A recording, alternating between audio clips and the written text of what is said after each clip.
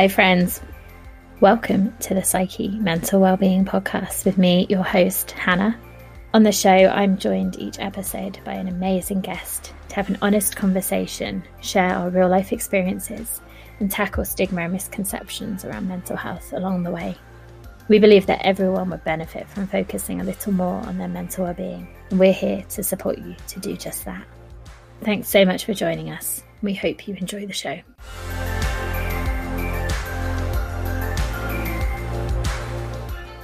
Hi friends, and welcome back to the podcast.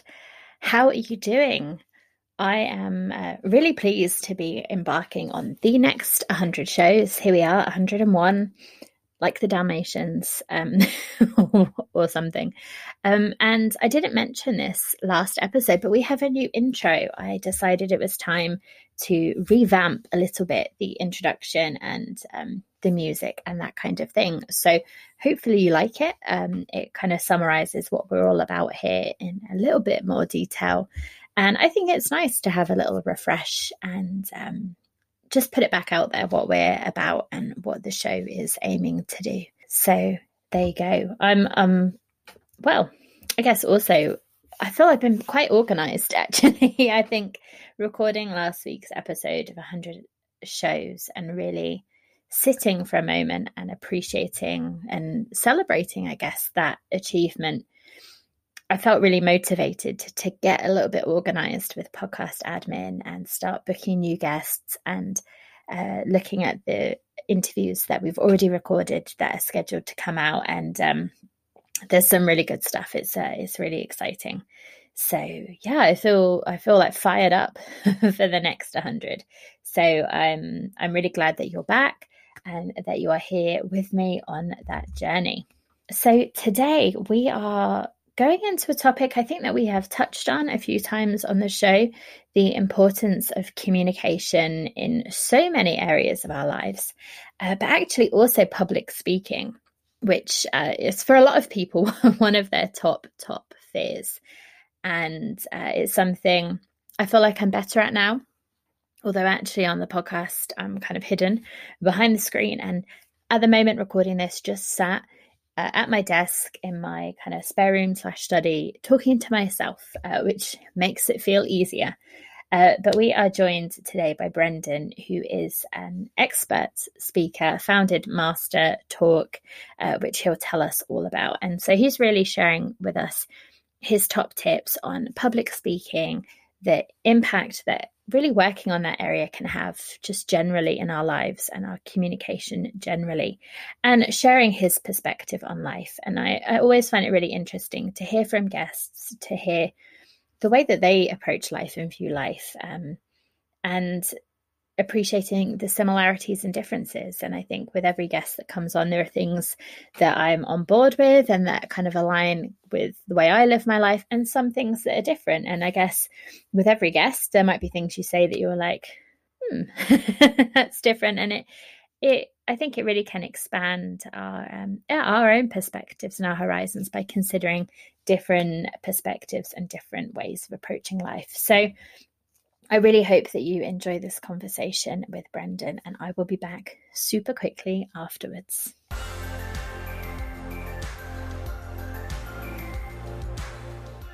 Hi everyone, and I'm really happy to welcome this week's guest, Brendan, to the podcast. So Brendan, welcome, and if you could tell us a little bit about yourself. Of course, Hannah. Thanks for having me on. So my name is Brendan. I'm the founder of Master Talk. It's a YouTube channel I started to help the world master the art of communication and public speaking. How I got started was when I was in university. I used to do these things called case competitions. So think of it like professional sports, but for nerds. So other guys my age were, playing footy or cricket or rugby or some other sport that I couldn't fathom playing myself. What I would do instead is I would do competitions, but in presentations. And that was my life for 3 years. Presented over 500 times, coached dozens of people on public speaking. And I kind of just asked myself, what do I do with my life now? I got the money I wanted. I got the financial security. That's when the idea for the show came to be, because I noticed that a lot of the public speaking information online was horrendous. So I started to make some YouTube videos in my basement. One thing led to another, and here we are today. Yeah, I love the idea of the the competition for nerds, because I'm quite nerdy and geeky as well. Although I don't think I ever did. I did for a while. I was in like a debate club for a while, but I don't think it's as big a thing here as it is elsewhere in the world. I also appreciate the British sports that you listed rather than. I don't know. In Canada, do you have kind of more like US sports or more kind of like UK sports? I know ice hockey. Being one, because when I went to Vancouver a few years ago and we went and watched ice hockey. I love that you caught on to that. It's the number one rule of public speaking: empathy, right? So normally, if I was on a U.S. show, I would have said, "Oh, soccer, football," But now since we're in the UK, I change it up. You got it. It's a good catch. Good catch. Yeah, well, I don't know what sports I was expecting, but I was like, oh, football, rugby, oh, cricket. I think that's the kind of, probably most British, most British one in there, cricket. I don't. Awesome, and I think this is still a true statistic or piece of information that public speaking is right up there, like our top fears. I'm not sure if it's number one, but it's pretty damn close to the top of being like our number one fear. Oh, absolutely. You know what surprised me the most, Hannah, was when I started doing this research. I understood why. I mean, public speaking was a fear. It was a huge fear of mine. When I grew up in a city like Montreal, you need to know French. It's a required language there, and I didn't know the language. So my parents looked at me. They said, "Hey, buddy, we got to send you to a French education system." And I just went, what? So for the first life, like pretty much my whole education, since I did it in French, not only was I uncomfortable with presentations like everyone else, but I was presenting in a language I didn't even know. So when I was in grade 1 or grade 2, I would just look at people and go, bonjour, and try and figure out the rest. So yeah, I can totally get where people are coming from with this. So with your competitions that you were doing, were they in French as well? No, that's a great question. So there is a French version called Jeux du Commerce, which is commerce games in French. But the idea was, luckily for me in university, I was able to switch back to English curriculum after so many years. And that's when I was able to really master public speaking. Yeah, because I suppose that's an extra barrier because, and I did French at school, but not, I wasn't taught in French, just a couple of hours a week. And my French is very patchy. And the idea of just speaking it normally, let alone getting up on a stage and trying to do some kind of public speaking presentation, yeah, would be quite daunting. I think maybe easier in your native language, but still challenging. So do you have any top tips for us for public speaking, and particularly around that fear of public speaking, to kind of overcome those and be able to do it successfully? Yeah, absolutely. So I'd say for the fear specifically, the audience should be reflecting on the following question. The question is, how would the world change if you were an exceptional speaker? So if you were a top 1 speaker in the world, how would the world be different? And if the answer to that question is just, like I would get a promotion at work, wrong answer. You're not thinking through the question hard enough. But by answering things like, my conversations with my partner would be a lot easier to manage. The way that I interact with my children would be a lot better.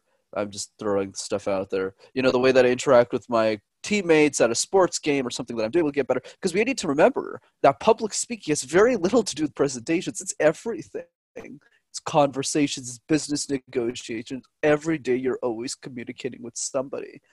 So by getting clear on all of those reasons why you want to master communication, makes it a lot easier to overcome the fear. And I'm the perfect example of this.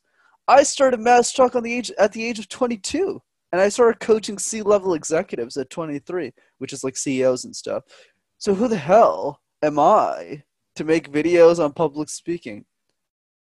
So what gave me the confidence? Not because I wasn't scared. I was obviously crap in my, when I was looking at those people who were double my age.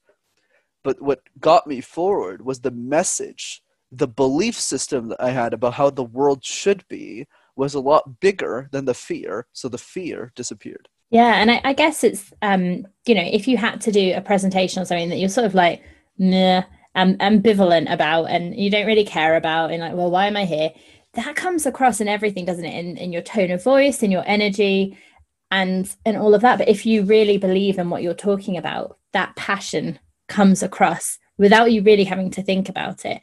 And there's something that I heard from somewhere, which was this idea of confidence versus that kind of fear that we sort of have this idea that, well, if I was confident, then it wouldn't be scary and it would absolutely be comfortable and fine, which is not true, is it at all? That you, and I'm sure that for you, when you're, you know, if you're doing public speaking and you've got, probably not at the moment, but like a massive audience, there's still going to be some of that fear there. It doesn't kind of completely go away. Absolutely. And just to build on that, because I get the confidence question a lot. What people get wrong about confidence is they think a little thing is going to solve their problems. Oh, you know, just breathe, or drink a glass of water, or just pretend to be confident. I was like, wait, what? That's solving the symptom, not the core issue. The key to mastering confidence is two parts. One part is prep. Obviously, if you've presented more times than other people, if you've done more cooking than anyone else, if you've done more jogging than anyone else, you'll just do better. But the other part, which is more important or equally important, that not many people talk about, is this idea of a belief system. What are you even trying to achieve with the presentation? If the reason why you're giving the presentation isn't strong enough, or you don't find some sort of presentation that is strong enough, then the belief system won't be very strong and you won't be incentivized to do a great job. So like in my case, the reason why I do Master Talk is not for the people who can afford me, it's for the people who can't, which is 90+% of the human population. That's what gets me up every morning so that I can create better content for them. That is what I believe in, the world, and that I want. Is like the 15-year-old who can't afford me to say, oh, like Brendan's a YouTuber, he's like famous and stuff, quote unquote, huge quotations there. So he's just gonna look, so she's just gonna look up the content and watch the stuff. So because that belief system is so big, I don't care if I'm talking to a CEO who's 60. I'll coach them so I can use the money and make better videos for people. Yeah, and so I guess for people thinking about that if they're doing a presentation, and it might be my boss told me to, or whatever reason, but to sort of think about, like you said, that belief, like what is the purpose? Why am I doing it? What do I want it to sort of achieve? To then have that in mind. So when that kind of fear comes up, you've done the prep, you just think, well, this is why I'm doing it. This is the purpose of it, and that hopefully get you through some of the nerves and all of that, and absolutely the kind of prep and the practice. You know, when I started the podcast, and I'm not saying I'm an expert in any way, but I've been going a year now and I've done a lot of interviews, and when I started it's like, what's happening, and now it feels much more comfortable. It feels much easier to me because of that practice, because of that time that I put in, and hopefully that comes across, but who knows. So And just to build on that, the idea that I want to push is this idea that you're right about the purpose. Sometimes if you're at work, it might not be great. Like, how do you find the purpose of this project update? How do you figure that out? It doesn't really make much sense. So the key, the advice that I have is you want to practice something outside of work, something that you actually care about. So let's say you take Julia, who works at a bank 9 to 5. She can't really do anything at the same time. She probably runs marathons outside of work. She probably does something cool and fascinating. So my advice is make a presentation around that because it solves a problem for somebody else.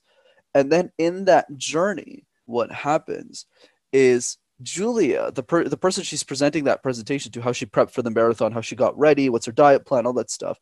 All it takes is for one person in an audience of 4 people that are watching her to say, hey, Julie, you really inspired me today. I went for a walk. I went for a run. I went for a jog. And that's what's going to get Julia addicted to public speaking. So by focusing on that one singular presentation, that's the confidence you get from that one presentation, you can then reapply into your corporate stuff. Yeah, absolutely. And I guess on the flip side for that, if we know that doing these presentations can be quite anxiety provoking for people, if you see a presentation, you see someone talking and it does really inspire you, giving that feedback so that someone is then having that boost of, okay, wow, this did really kind of hit the spot for someone. So yeah, as the kind of consumers offering that feedback, because I think sometimes we put stuff out there and we might think it goes well, and actually it can be really powerful to have that feedback of, that really inspired me, that really motivated me to make some changes. So yeah. Yeah, absolutely. And I can give a super easy framework that people can think about as well, in case people are still worried. I call it the puzzle method. So I'm sure you all remember, jigsaw puzzles, those 1,000-piece puzzles you kind of piece together. So if I asked you, Hannah, if you were doing that puzzle yourself with a family member or myself, which pieces would you start with first and why? Oh, I always start with the outside. So I get all the edge pieces and I make up the edge. And I like how you said remember puzzles, but I don't know if it's quite British, but we do a lot of puzzles still, or I do anyway. So it's but yeah, I get the outside done first. Exactly. You're absolutely right. You'd be right to say that because it's just easier to get the edges right. So the question that we need to ponder is why don't we do that in public speaking? We got 2 days to give a presentation. What do? We start with the middle pieces first. We shove a bunch of content and then we get longer, right? So what you want to do is in public speaking, much like jigsaw puzzles, start with the edges first. Practice your introduction 30, 40 times, even 100 times if you have to, because it's 1 minute, right? It's not like 10 minutes. Practice your conclusion, 50, 100 times. And that confidence, when you see yourself give an introduction, like, wow, I'm pretty good at this thing. And then with that confidence, that boost of, love and energy, then tackle the middle. But the other thing that I want to mention is much like 1,000 or 10,000 piece puzzle, who does puzzles alone? That's boring. Obviously, some people do, not everybody. Much like presentations, some people do keynotes alone. I don't. I'm a pro, and I get friends to help me do the middle. Tackle the middle and as a team. There's no rule that you need to do this alone, much like a jigsaw puzzle. So that's a good framework that people can think through. Absolutely. And I think from that, obviously the whole presentation is going to be important, but thinking about from an audience perspective, that introduction is probably the most important part, because if you sort of fluff that up a little bit or it's not engaging, people kind of maybe zone out a bit and they're like, oh, well, this isn't going to be that great. But if you can have a really amazing introduction, like you've got them. Some people probably still kind of daydreaming in the middle and, but that beginning and that ending are probably going to be the key bits that people take away or that engage them. So I think probably the most important parts of a presentation, just from the audience perspective. I don't know if you would agree with that. Absolutely. And just to build on it, because I love how nice you are, I kind of push on that and say, no. If your intro is terrible, no one's going to listen to you. I always like setting an ultimatum, especially at work, because they got 10 presentations the same day and they didn't want to be in 7 of them, right? Or probably 10 of them. But the point is, remember that your intro sets the stage for the performance you're about to give, for the presentation, for the teaching that you're about to share with the team, whether it's key objectives for a project meeting or whether it's a topic you really care about. Ending's the same thing. What's a great movie with a terrible ending? A terrible movie. Same thing. Most people, when they conclude, they just go, yeah, so what did we learn today? Yeah, so 1, 2, 3, thanks. Okay. So the point that I'm driving is make sure your conclusion, your intro are so strong, so good that inspires people that you could just present those 2 parts and be an ultimate speaker. And that gives you a lot more confidence to tackle the middle pieces of the puzzle. Amazing. And so you mentioned a little while ago that the public speaking obviously can be useful in our professional life, but also in our personal life, maybe in our relationships, our friendships, and just improving that communication. So how do you sort of take that skill from, hey, I just did this, I don't know, I'm just thinking of TED Talk type thing. I've just done this talk on a stage, and how do we distill that into our everyday communication and relationships? That's a beautiful question. The way that I think about it is communication, if I were to simplify it, is it's a multiplier effect. If you master one, you all of a sudden become a master of all. So in the case of me, as an example here, when I started, I was really focused on just presentation skills for competitions. I was like, I need to get into the top 2 or 3, if not 1% of all speakers in the world in that category. So I practiced presentations all the time. But what happened that I did not realize at the time is as I was getting better at presentations, my conversational skills started getting better. Top 20%, top 15%. Then that was going up to 1%. And then by the way that I handled tough conversations with all of the stakeholders in my life started getting better as well. So the way that we need to think about this is don't get lost in the noise. Don't get lost in all those different components, because public speaking communication is like juggling 18 balls at the same time. Eye contact, ums and ahs and the like. So my advice is don't worry about any of the 18 balls. Just focus on one and then get the one right. Then you'll be at 2, then you'll be at 3, and then you'll look at your hand. You'll be like, wow, I can juggle 3 balls. It's amazing.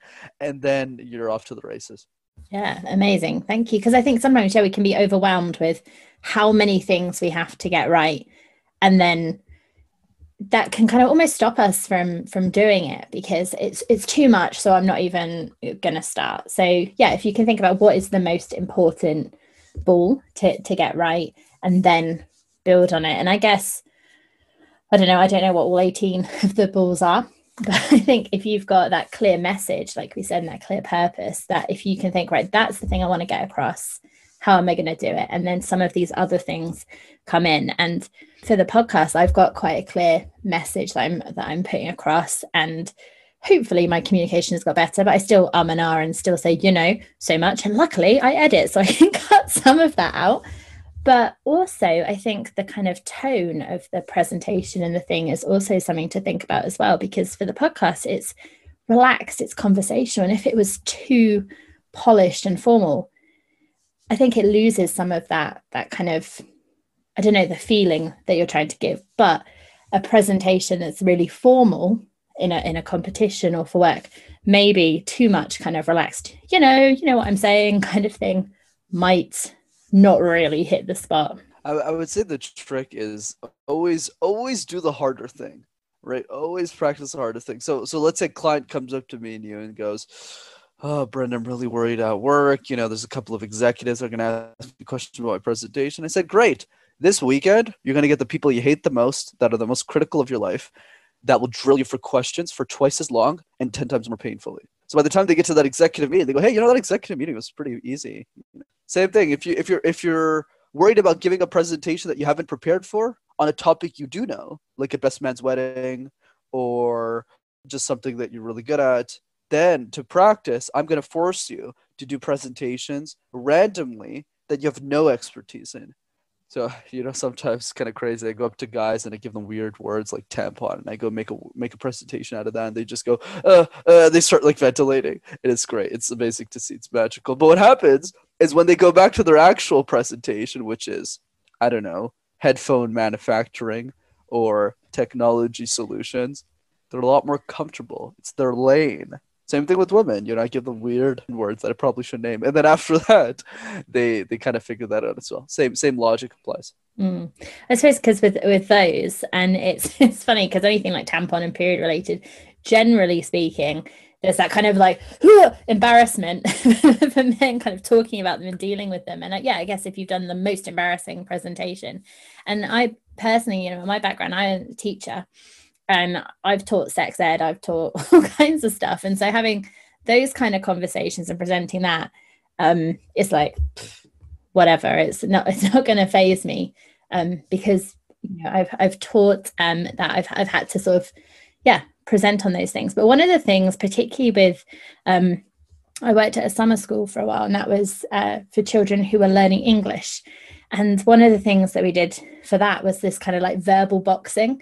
So you'd give them a topic and they had to sort of talk for a minute on that topic. And they're like facing each other, facing off. And like the first one to stop loses. So they're just talking this nonsense. And but it's putting them on the spot if I've got to think of stuff and I've got to come up with it. And it's that one's maybe not so intense because they're not having to present it. But I guess having that practice and being like, right, I've had to do a minute presentation on something I don't know anything about builds up that confidence because it's that practice that we were talking about. Yeah, absolutely. I completely agree. It's this idea of as you practice, you get much better. Like the first time I was on camera, for example, YouTube, you just go back to my first videos and see I was a hot mess. Right? I was literally in my mother's basement, making videos with my phone. I had no money, no budget. But after 500 times of practicing on camera, you get a little bit better. You suddenly go from, so hey guys, my name's Brendan, to, did you know that 45%, and then you're off to the races, or you kind of just learn your style over time.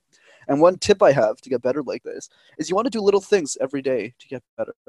So with camera presentations, what I recommend is I'm not asking you to do a 10-minute video every day like I do. Instead, or every week, but rather what I would say is take out your Instagram, go on an Instagram story, and just communicate a thought that you had for 20 seconds. Hey guys, Hannah here. This episode's going to come out tomorrow. See you tomorrow. Done. Like, that's it. Or if you're not a podcast, you go, hey guys, I just had this for breakfast. This is my thought. Done. You do that every single day for a year, you'll have practiced on camera 365 times. I think you're going to be getting somewhere with that. I think the nice thing with the stories, and I've gone live on Instagram a few times because I think I've mastered, maybe not the right word, but I feel comfortable with the sort of audio. And so I sort of was like, right, I'm going to get more comfortable on video. And I was doing some lives, and I know for Mental Health Awareness Week, I was like, I'm going to go live every day. And the first day was like 10 minutes. And then by the end of the week, one day I was on for nearly an hour because I was just like chatting. And for something like that, you can see that people are watching possibly, but you can't see them. So I'm just like talking to myself, basically, the camera, or an imaginary person. You could imagine a friend in the audience, like I'm talking to them. And I think that kind of helps, because I think if you had an audience in front of you, sometimes it's that you can see the people watching you, and that can be something that unsettles you. But for me personally, that's something that helps with the Instagram live. It's like I'm just talking to myself, and then that feels easier. I don't know if that's a good top tip for everyone, but for me it works. No, I totally agree with that. And this idea that when you're more live and you're speaking pretty much to yourself, it's a lot harder to draw that energy. And I know a lot of people could be scared of audiences. Let me tell you, as you get better as a speaker, your audience needs you as much as you need them. Because sometimes there's a bunch of days I wake up, well, pre-COVID, obviously, and I would go up to workshops at 7, 8 a.m. And I would just be like, God, I have my suit on, I don't want to be there. But then after I meet one of the 15-year-olds in the workshop, they go, oh my God, it's Brendan from Master Talk. They start talking about blah, blah, blah. And I'm just like, oh, okay, this is why I'm here. I'm actually here to make a difference. Let me drink a cup of coffee and get my day started. Let's bring the energy here because people need me right now. So that's the thing. But I don't have that luxury if I'm on live. There's nobody running up to me and saying, hey, Brendan, I heard you were giving this workshop. It's just me in my basement. There's nobody else there except me. So, yeah. I think sometimes as well on camera, you almost have to be like more energy than you normally would for it to come across, because people can't kind of feel your energy in the same way. So sometimes it can feel a bit false to begin with, because you're like, I'm really going harder than I normally would, so that it comes across with, whether it's audio or video, which, again, I think it comes back to that practice, doesn't it? Just kind of taking that chance, just trying it. And I love that idea of, I'm probably not going to do it, I'll be honest, but I love that idea of going live every day and sharing. Oh, just to add to that, you don't even need to go live. It's more about just stories is just, you just record for 10, 20 seconds. So yeah, I definitely don't advocate going live every day. It's very stressful for everybody.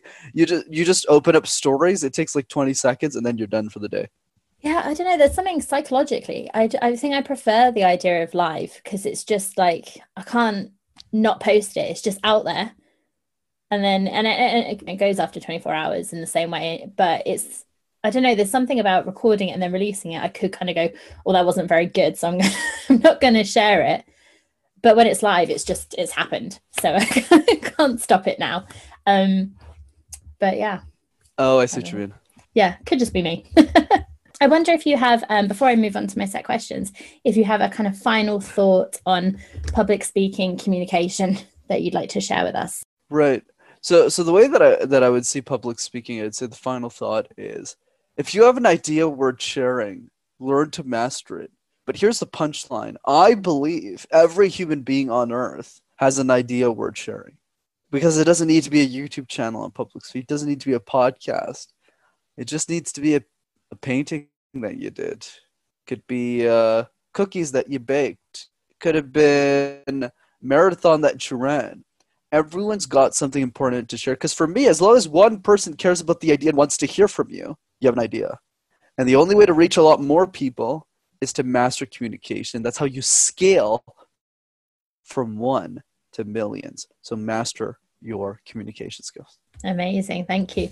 And made me think of, have you ever listened to or read any Alan Watts? He's was a philosopher, and there's some nice videos on YouTube of kind of him talking. And there's one, and it was similar to, like you said, that idea of if there's something you're interested in, there will be other people that are interested in it as well.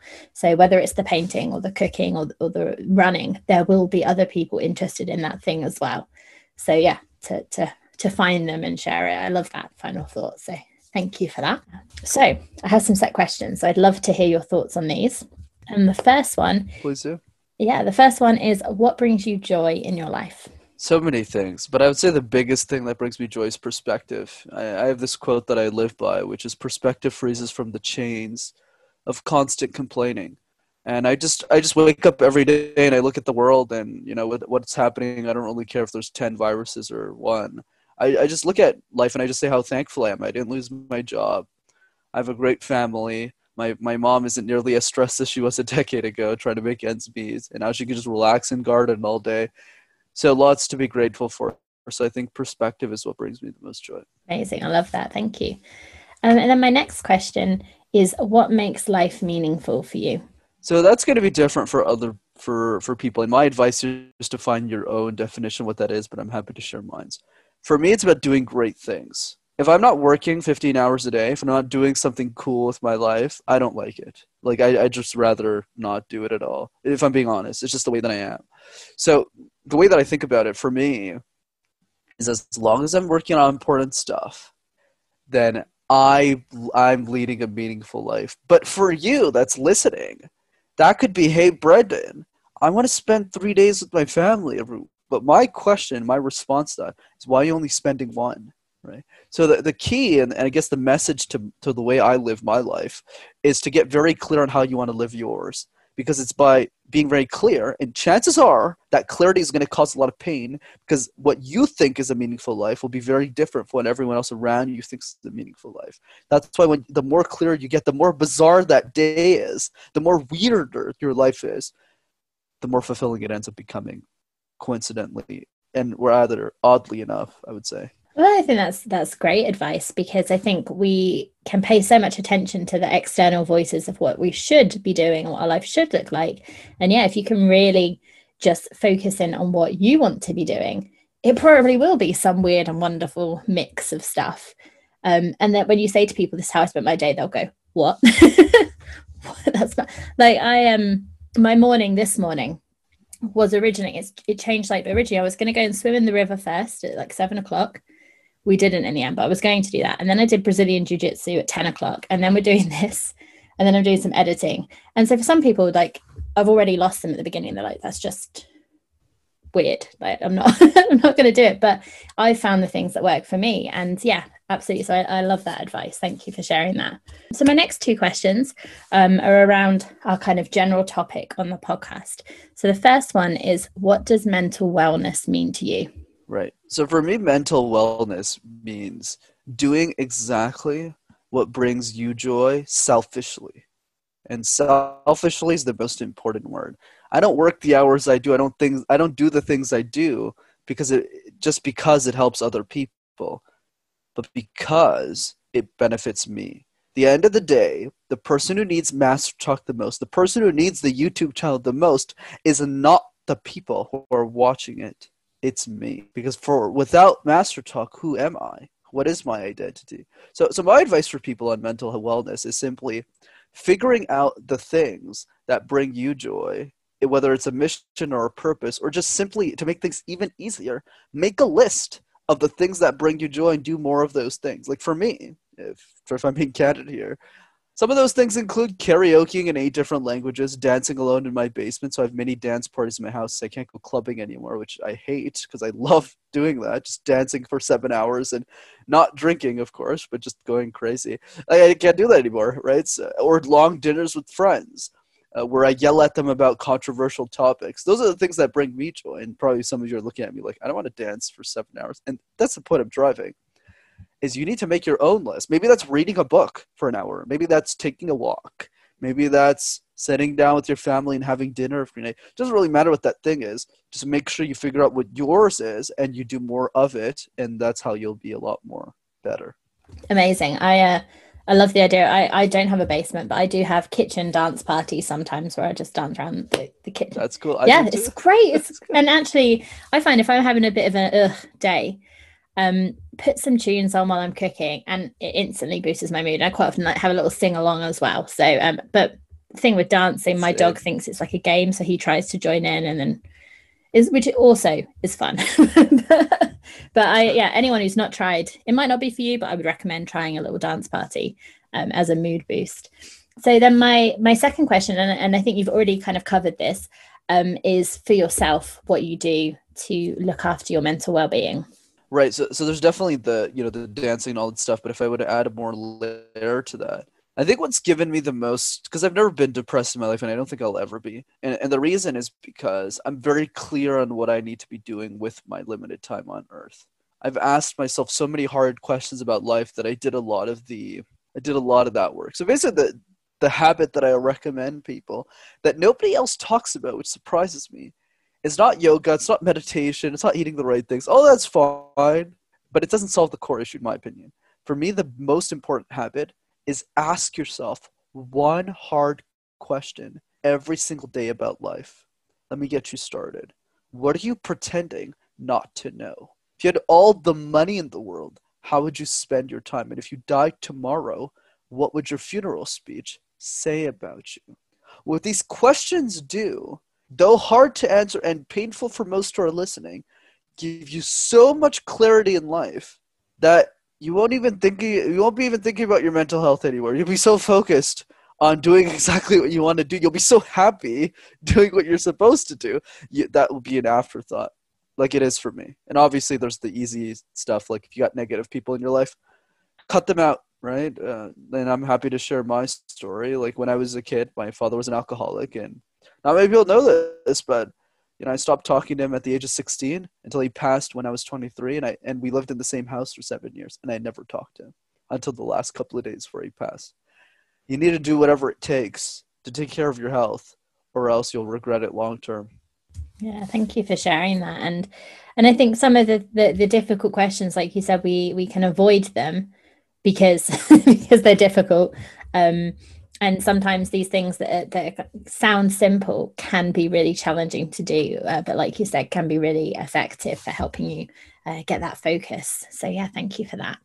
And so my next question, sometimes a challenge, but we'll see, because you've clearly done a lot of kind of, I don't know whether self-development is the right word, but we'll go with that kind of stuff. So can you describe your mindset? That is a challenging question, even despite the work I've done. If I were to describe my mindset the best, it's if there's one word that describes it best, it's always compete. Like for me, I'm very cutthroat competitor. I'm someone who plays to win in everything that I do. I literally have 12 interviews today lined up that I'm just going back to back to back to back, like I'm a nut job. So I think for me, mindset is going out there and doing my best work, going out there and proving that things can be done when people think isn't possible, and showing what's actually possible for people who care about these types of ideas that I have to share but can't afford me. So I'm very focused on getting the job done always, and I think that's probably the best way of describing my mindset, if that worked. But feel free to follow up with another question. No. Well, that's the beauty of the question, that it's a lot of people haven't ever thought about it before. And so people come up with all kinds of different things, which makes it really interesting, because it's also about how people interpret the word mindset. So it's really a very open question of what does it mean for you? What does it bring up? So yeah, perfect. Thank you for that. And so my next question, this is always one of my favorite ones to ask, because we love to give practical ideas for people that they can try out. And I think we've already given a lot of great advice about public speaking. But do you have 1 to 3 top tips that you can leave with us that we can try out? Yeah, I'll leave with one book recommendation, one life tip. So book recommendation is Thirst by Scott Harrison. For those of you who want to master public speaking, want to make a difference in the world, no better book to recommend than Thirst. The man's a genius and a savant in marketing, and he's done a lot of good in the world, so I recommend it. Life advice. I'll just leave you with one quote, which is my favorite one. Be insane or be the same. If you want to be like everyone else, that's totally fine. But if you made it this far in the conversation, I'm going to guess that you don't just want to live a normal life, or else you want to be listening to this. So my advice is the only way to be great is to learn the art of insanity. Don't you find it odd that a 22-year-old kid started a YouTube channel, not on pranking, not on vlogs, not on comedy skits, but on public speaking and communication tips? And then at the age of 23, he started coaching CEOs, but at the same time is talking to on the mattress he sleeps on, lives in his mother's basement, doesn't own a car, doesn't plan on moving out of his mother's house till he's 30, karaoke's in 8 languages, and dances alone in his basement for an hour a day. How do any of these decisions make any sense at all. And that, my friends, is the point. If all of the decisions you make sense to the only person that matters, which is you, you're probably making the right decisions. Awesome. Yeah. I love that idea of, yeah, that they only need to make sense to you, don't they? That, and I think so often the decisions that we make often make sense to other people, but maybe if we're being honest with ourselves, don't make sense to ourselves. So yeah, that's a great reminder. And so then my last question is where people can connect with you. I know you've mentioned the YouTube channel, but if you can remind us of that, where can people find you if they want to work with you, all of that stuff? Absolutely, Hannah. So for those who want to check out the YouTube channel, it's Master Talk in one word. If you want to learn all of my communication tips over there, and if you want to send me a message directly, Instagram is always best. I'm at Master Your Talk. Awesome. Thank you. And we'll absolutely link in the show notes so that people can find you easily from there. Thank you so much, Brendan. I've really enjoyed speaking with you today. And I might reconsider doing some videos on Instagram. We'll see. But definitely, I really appreciate your advice and your perspective on life. And thank you so much for joining us and sharing your wisdom with us. Such a pleasure to be here. Thanks for having me.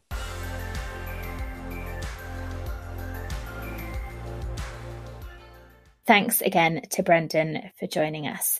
And it's so funny he talked about going back to his first video, because actually that's what I did in last week's episode, where I went back to our first ever podcast. And yeah, I'm pretty sure, well, I was a hot mess as well. So I think something I popped on Instagram Live to talk about this week actually was how that can actually be really beneficial to go back to that early stuff and appreciate the personal growth and the development that we've gone through. I know some people can find that they don't want to look back over things that they've recorded or listen to the sound of their own voice or that kind of stuff. It can feel awkward and a bit icky to do that. But actually, by going back and seeing that growth, particularly, I think sometimes when we're in it, we maybe don't appreciate how far we've come, how far we've grown and developed. And actually looking back, you can really see it. And I definitely did. So I just thought that was interesting. And I'm saying this, I'm recording this Saturday, so I haven't actually posted it yet. But Brendan's tip about the Instagram, putting a little video out there saying who is on the show. I have recorded a video to introduce Brendan because I thought, well, we talked about it, I should do it. So I am going to post that tomorrow. So by the time you listen to this, that will have already happened. And depending on when you're listening to this, it may have disappeared. But I think that's something I'm going to start trying to do when new episodes come out. I share them on my story. But yeah, doing little videos and talking, well, not live, but talking to you guys. I think I'm going to try and do more of that. And I guess the last thing that I wanted to share was to really say thank you to all of you for listening, for all of the guests from the past 100 episodes. And I actually had another message that came in that I really wanted to share an extract of. So I won't share all of it because it was posted a friend on Facebook on their personal page. And yes, but this is a message from Nate, who is a friend of the podcast. I've been on Life Tips, and he's coming on the Psyche Show at some point, probably in June, actually. By the time we've got a lot of interviews still to release, and I've got some great new guests lined up to speak to. But Nate said that the Psyche podcast has really helped him through 2020 and currently taking him through 2021. He said, hearing from a mental health expert on a weekly basis and having befriended one, wow, there's no better feeling in the world. And now the opportunity to be on Clubhouse conversations with her, wow, I'll never forget having a blast with her in season 4 of Life Tips last year, learning about the UK, and then just follow-up months of connecting on Google. I've sent the show to a few people who need it, and I will be continuing to market it as the months go by. So massive, massive thank you to Nate. And I'm really glad that the show has been here for him and that it hopefully continues to be here. And for everyone else listening, I hope that you feel the same, that we're a safe place in your week where, I guess echoing back to what Anne Allen had said, I read out last week, that we're not broken, we don't need fixing.